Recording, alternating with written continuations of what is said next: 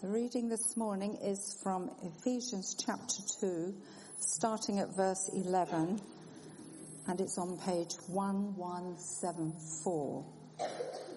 That's page 1174, starting at verse 11 of Ephesians 2.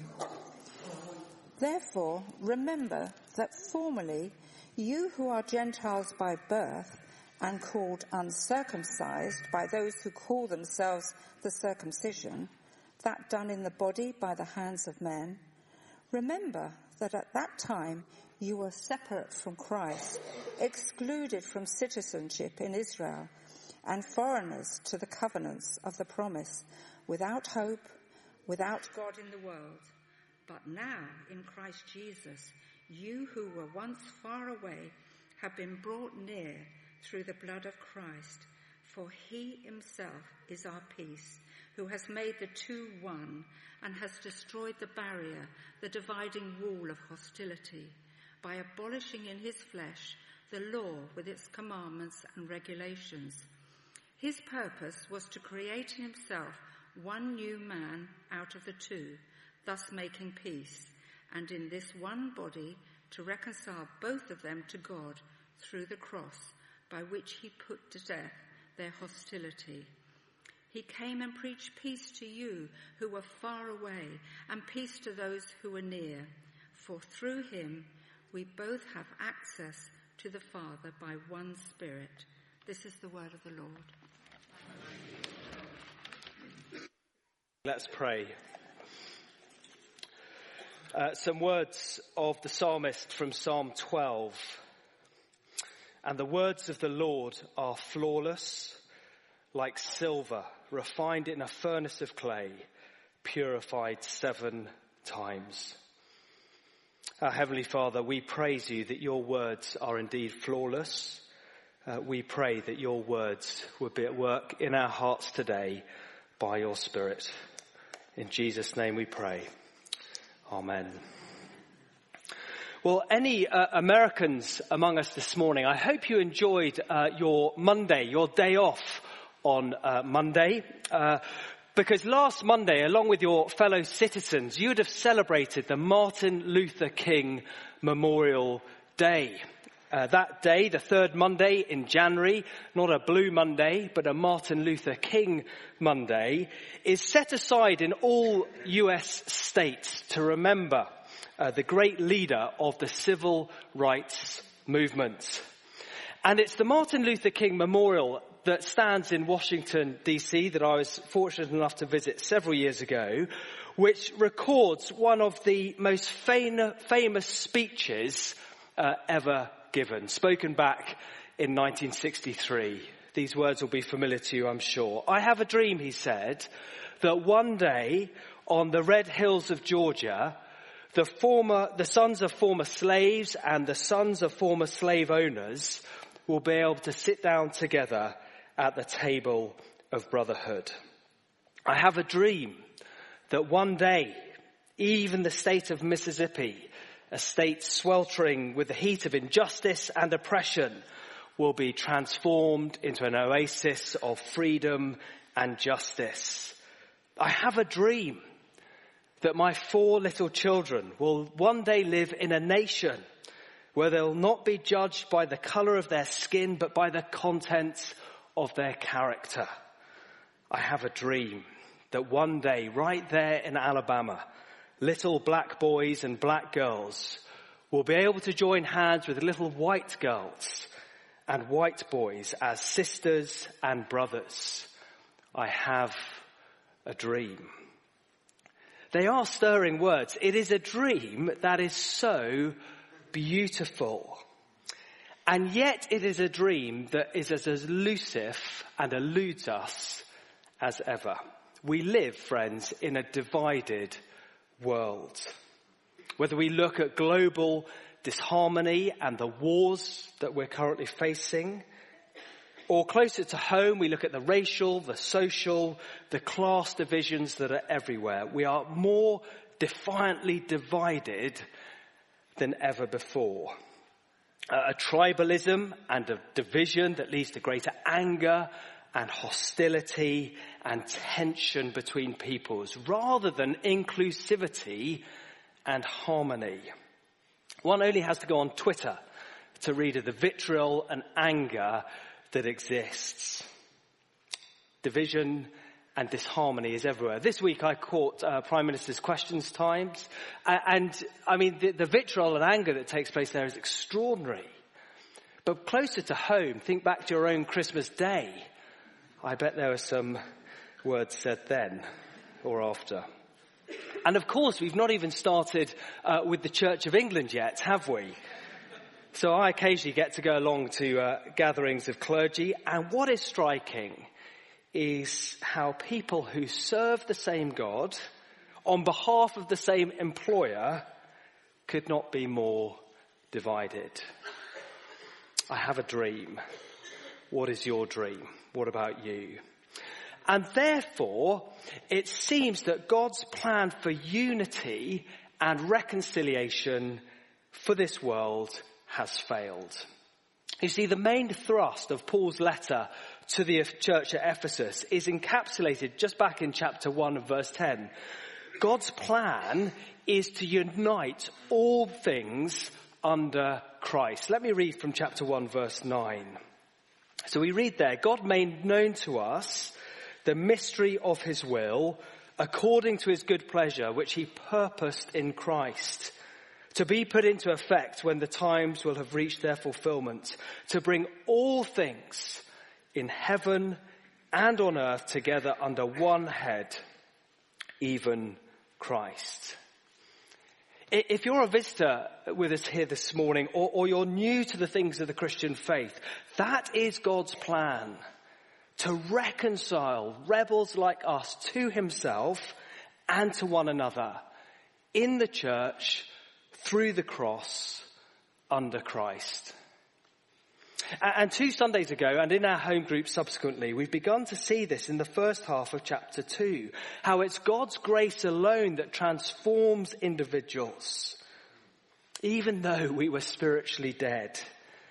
Despite of the fact that we were enslaved to the ruler of the kingdom of the air, even though we were condemned for our sins and deserving of eternal punishment, because of his great love for us. Verse 4, he made us alive with Christ. Verse 5. And spiritual life, which we receive as we would a gift at Christmas time, brings with it huge potential for good. For pardon leads to purpose. Have a look at verse 10, the verse before our passage this morning. For we read, God's workmanship, created in Christ Jesus to do good works, which God prepared in advance for us to do. Saved not by our good works, but saved for good works, as we learnt last Sunday.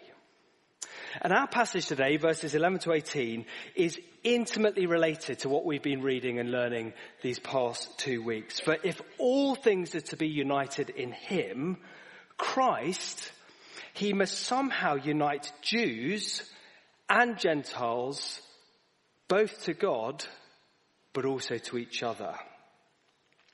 And so God's plan doesn't just concern me and my relationship with him, but God's plan, we're going to see this morning, it concerns our collective or our corporate identity as the people of God.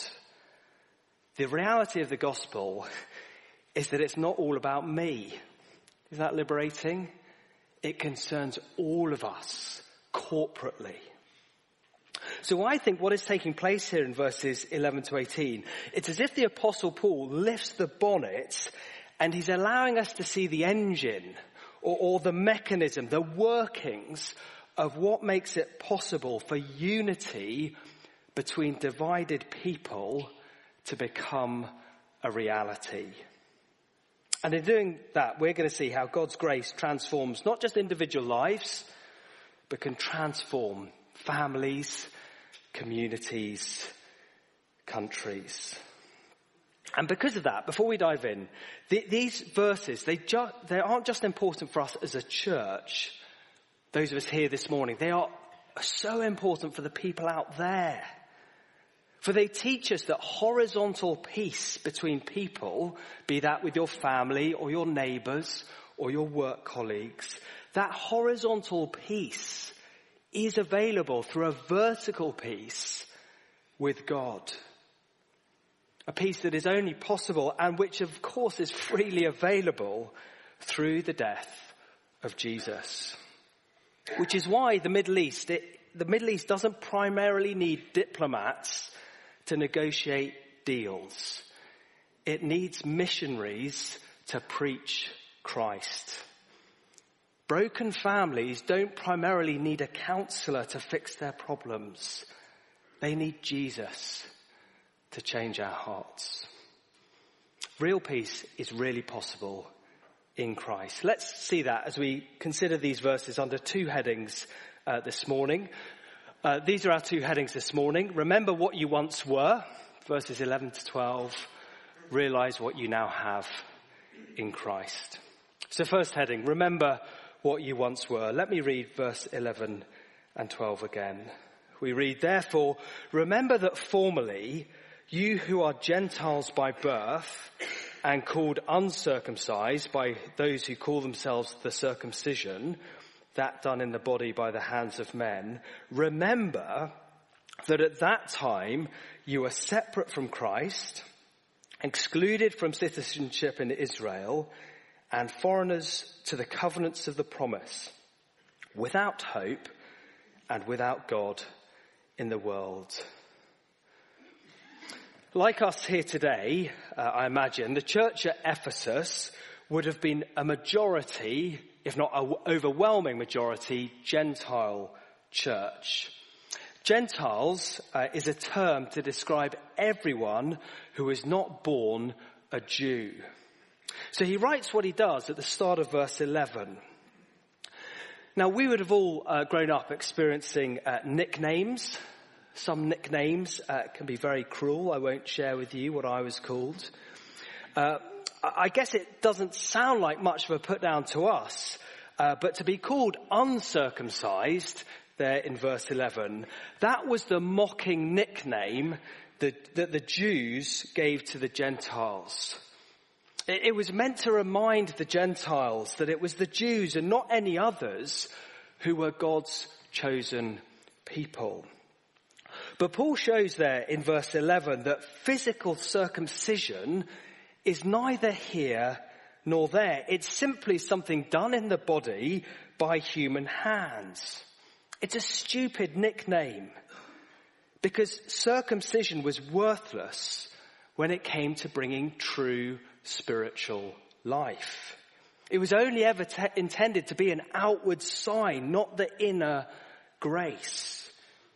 An external mark of God's people under the old covenant. And the Gentiles, they of course had far bigger problems than just being uncircumcised. And Paul mentions 5 of them just in verse 12. We've got these 5 withouts. I'll whistle through them. So first of all, they're without Christ. Verse 12. Remember that at that time you were separate from Christ. Given what Paul has said in this letter, those few words in verse 12 are devastating. Back in chapter 1, verse 3, Paul showed that God had given the Christian believer every spiritual blessing, not in the church, but in Christ.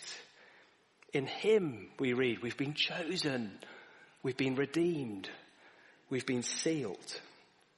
And 2 weeks ago, at the start of chapter 2, we saw that we've been made alive with Christ.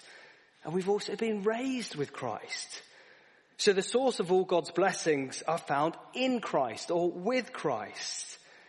And therefore, to be separate from Christ is a tragedy. I know many of our friends and family don't realize this, and maybe you don't yet understand this or appreciate this for yourself, but to be separate from Christ is the biggest problem anyone can have. But that's not the only problem these Gentiles had. They were, secondly, without citizenship. Without citizenship. If you're a citizen of a place, it means you belong. You have rights. You have a standing. But Gentiles, they didn't have those blessings, unlike Israel, the people of God. And it's not just that they weren't citizens of Israel. They were, verse 12, do you see, excluded from citizenship in Israel. They couldn't hope to get the right passport. They were ineligible to obtain the correct visa. Problem number 3 closely follows. They were without promise. When it comes to the covenants or promises that God made to his people in the Old Testament, the Gentiles were foreigners to these promises. Now the alert among us will know, look, Rupert, there were hints given in the Abrahamic covenant. Yes, there were. But the Davidic, the Mosaic, the majority of the Old Testament covenants, well, they were promises for Israel. And it's like Paul is reminding them that before they became Christians, there was something like the Berlin Wall that kept them outside of God's blessings. And therefore, fourthly, they were without hope. Without hope. They were spiritually dead, separate from Christ, spiritually adrift, without citizenship, without the promise. It's pretty miserable, isn't it? The Gentiles had no grounds for optimism. To be hopeless is such a sad way to describe anyone. But hopeless is what these Gentiles were before God's power came to them. Fifthly, finally, they were, we read, without God. In the Bible, God, amongst many, many other things, we read, he's the source of light, he's the source of love, and he's the source of life. He's the creator and the sustainer of the universe. He is the Father who gives every spiritual blessing in Christ. And before the miracle they experienced in their hearts, these Gentile Ephesians, well, they were without God. And Paul sums this sort of litany of withouts up rather well in verse 13. Have a look with me. He says, you who once were far away.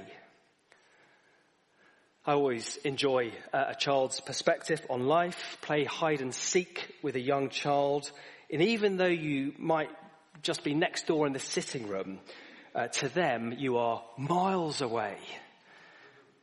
Well, when Paul says here, far away, in verse 13, he's not saying that they were just in the next door room or a few miles away. They were in a galaxy far, far away. Oh, some Star Wars fans. Do you see what he's saying? That they couldn't be further away in regards to their relationship with God. I've got a very good friend who is a Jewish believer in Jesus. And yet I take most of us in this room this morning are Gentiles by background. That is, we haven't come from Jewish families. And Paul would say to you and I, as he said to those in the church at Ephesus, remember. Comes in verse 11 and it comes again in verse 12. Remember what you once were. Remember that you once were far away. Remember the hopeless pit from which you came. As one commentator has put it, you were Christless, stateless, friendless, hopeless, godless, far off. And for those who aren't yet Christians here with us this morning, please don't think your past ever therefore disqualifies you from being welcomed home by God. All of us in this church have a past. And all of us who are Gentiles were at one time separated and excluded from God. And the Bible would say to us this morning, recognize the reality of your spiritual situation. It is hopeless outside of Christ. You might not think you've got a problem, but dear friend, without Christ, you have no citizenship, no promise to lay hold of, no hope, and no God. Remember what you once were. And if you are a Christian believer this morning, do you see how that leaves no ground for pride? None of us in this room have any reason to boast. Remember what you once were. But second, he goes on to say, realize what you now have in Christ. And this is verses 13 to 18. Realize what you now have in Christ. Throughout history, you'll know there's been so many divisions. So you have communists and capitalists. You have East and West, left and right wing, black and white, rich and poor, Liverpool, Everton, City, United. And in many ways, the division between sort of Jew and Gentile, it is slightly lost on us today. But friends, the reality of the situation in the first century was that if you were a Jew, you were not allowed even to shake the hands of a Gentile. A Jew couldn't eat a meal or give advice even to their Gentile neighbor. A Jewish midwife, if Sarah was working in Ephesus in the first century, a Jewish midwife was forbidden from helping in the delivery of Gentile babies. Do you know why? What the thinking was? The thinking went, you're only producing another log for the fire of hell. Or if a Jewish Romeo wanted to marry a Gentile Juliet, do you know what the family did? Instead of a wedding, they had a funeral. Do you see the enmity that there was? It's as if there was an electric barbed wire fence surrounding the Jews and preventing any mixing with the Gentiles. Or as verse 14 puts it, there was a barrier, a dividing wall of hostility. Now this dividing wall of hostility that Paul spoke of is most likely metaphorical here, but there was a literal wall in the physical temple in Jerusalem which was separating Jews and Gentiles. And that physical wall, it was a powerful symbol of separation. Jews were separated from Gentiles, even while both were separated from God. They couldn't go into the holiest of holies. Now, do you see what he's saying, what has happened in Christ and the gospel? Now, in Christ, that dividing wall between Jew and Gentile has been smashed. Demolition job carried out. Smashed because, this is where we get really technical, stay with it everyone, because the way the Old Testament law defined the differences and created the division between Jew and Gentile, those ceremonial laws of which circumcision was one, Christ, through his life and his death, makes it of no effect. He nullifies it, if you like. He renders it ineffective, and he takes away its divisive sting. So just as there was once a barrier between all humanity and God, the barrier of their sin, there was also once this barrier that separated Jew and Gentile. It was called the Old Testament law. But when Christ came, and that's what the reference to the blood is in verse 13, when Christ died on the cross, he removed that barrier and he replaced it with a completely new way of relating to God and to one another. Do you see verse 14? For he is himself our peace. Yet, crucially, and stay with us on this point, Jesus' death wasn't simply a ticket by which a Gentile transfers across to becoming a Jew. No, a whole new man, or better English today would be a whole new humanity, has been created through the cross. Have a look halfway through verse 15, if you would. His purpose was to create in himself one new man, or new humanity it should read, out of the two, thus making peace. And in one body, and in this one body, to reconcile both of them to God through the cross, by which he put to death their hostility. Or just look over the page to chapter 3, verse 6. It's a big theme in Ephesians. Chapter 3, verse 6. This mystery is that through the gospel, The Gentiles are heirs together with Israel, members together of one body, and sharers together in the promise in Christ Jesus. There was a time in the history of this church that in order to be the youth worker on the staff, you had to have the name Rupert, and you had to have spent some time in the British Army. That was preferable. But not any part of the British Army. You had to have served in the finest regiment in the British Army, the Royal Green Jackets. It was a golden era of this church. But sadly for some of us, at least two of us in the room, the Royal Green Jackets no longer exist. Our regiment was done for. We had to amalgamate with other regiments. And I suppose amalgamations of army regiments or companies or businesses, they're always a bit problematic, aren't they? And it's only after a period of time and possibly a change of personnel, and when maybe some people have moved on or new people have come in, that a totally new identity emerges and the whole thing gets some traction and works. Well, what we're seeing here in Ephesians 2 is that Jesus binds believing Jews and believing Gentiles back together in the church. And for your notes, 1 Corinthians 10 verse 32, it'll come up on the screen. So Jesus' death doesn't make Christian Jews.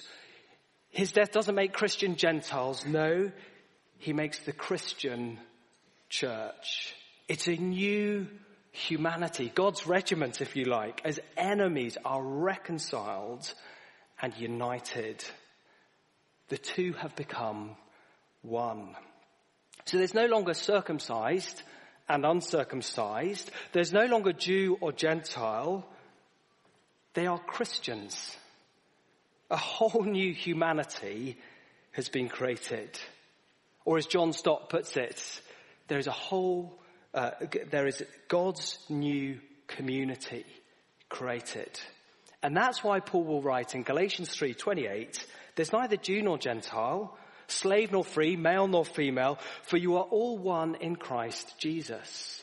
Now that doesn't diminish our differences, but it unites us in salvation as different people. And friends, here's the thing. If Jesus and his death can bind Jews and Gentiles together, then no division, cultural, social, sexual, racial, is beyond the reconciling power of the cross. See the peace that Paul is talking about in verse 17. That is a peace that is not just a nice feeling. It's the peace that war is over between God and between one another. Real peace with God and real peace with one another is possible, for through one man, Jesus, we've been bound together. And as we remember what we once were, we are to realize, therefore, what we now have in Christ. Christ's love for you and the peace he longs for each of us to experience is there for all of us, no matter who we are, no matter what our background, no matter what's taken place in the last 24 hours. For all those who will trust in him, through the cross, we can be united to him, and therefore we're united to one another. Isn't it wonderful in verse 17, we read that Jesus came to preach peace to those who are near to the things of God. I take it those are the religious Jewish people. But he also came to preach to those who are further away, the Gentiles. And by that I take to understand those who are furthest away from the things of God. A peace which means that both the religious and the wicked can have access to God the Father by the Spirit, there in verse 18. But we're going to get more of that next week, I'm sure. So just as we finish, those two headings again. Remember what you once were. Realize what you now have in Christ. The fact that you and I are sitting here this morning is a bit of a miracle, I think. Gentile believers in Jesus. We're part of God's plan. Chapter 1 verse 10, it's not just a dream like Martin Luther King's. it is a reality.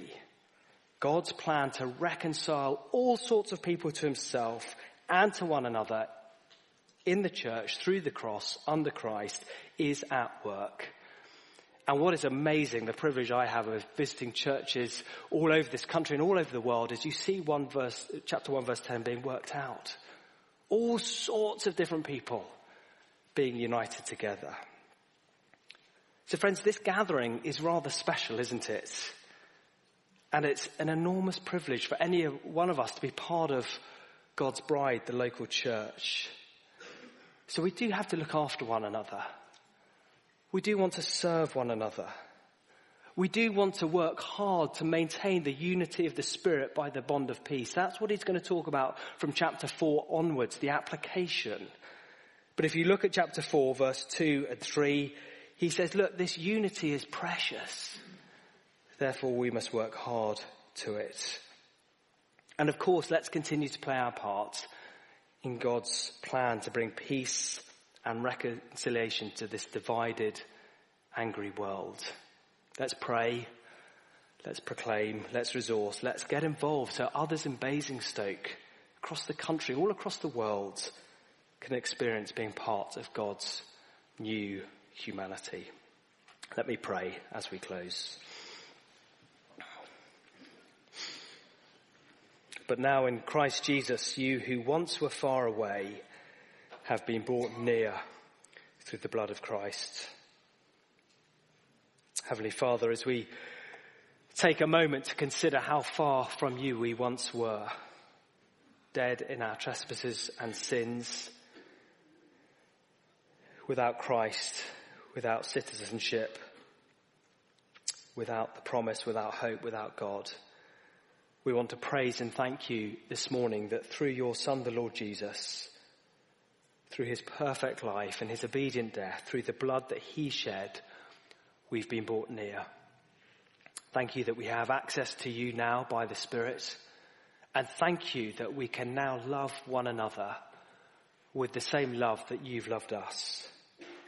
Please strengthen us to serve one another and to love Christ's bride, the church, so he would receive all the glory that he deserves. And in Jesus' name we pray. Amen.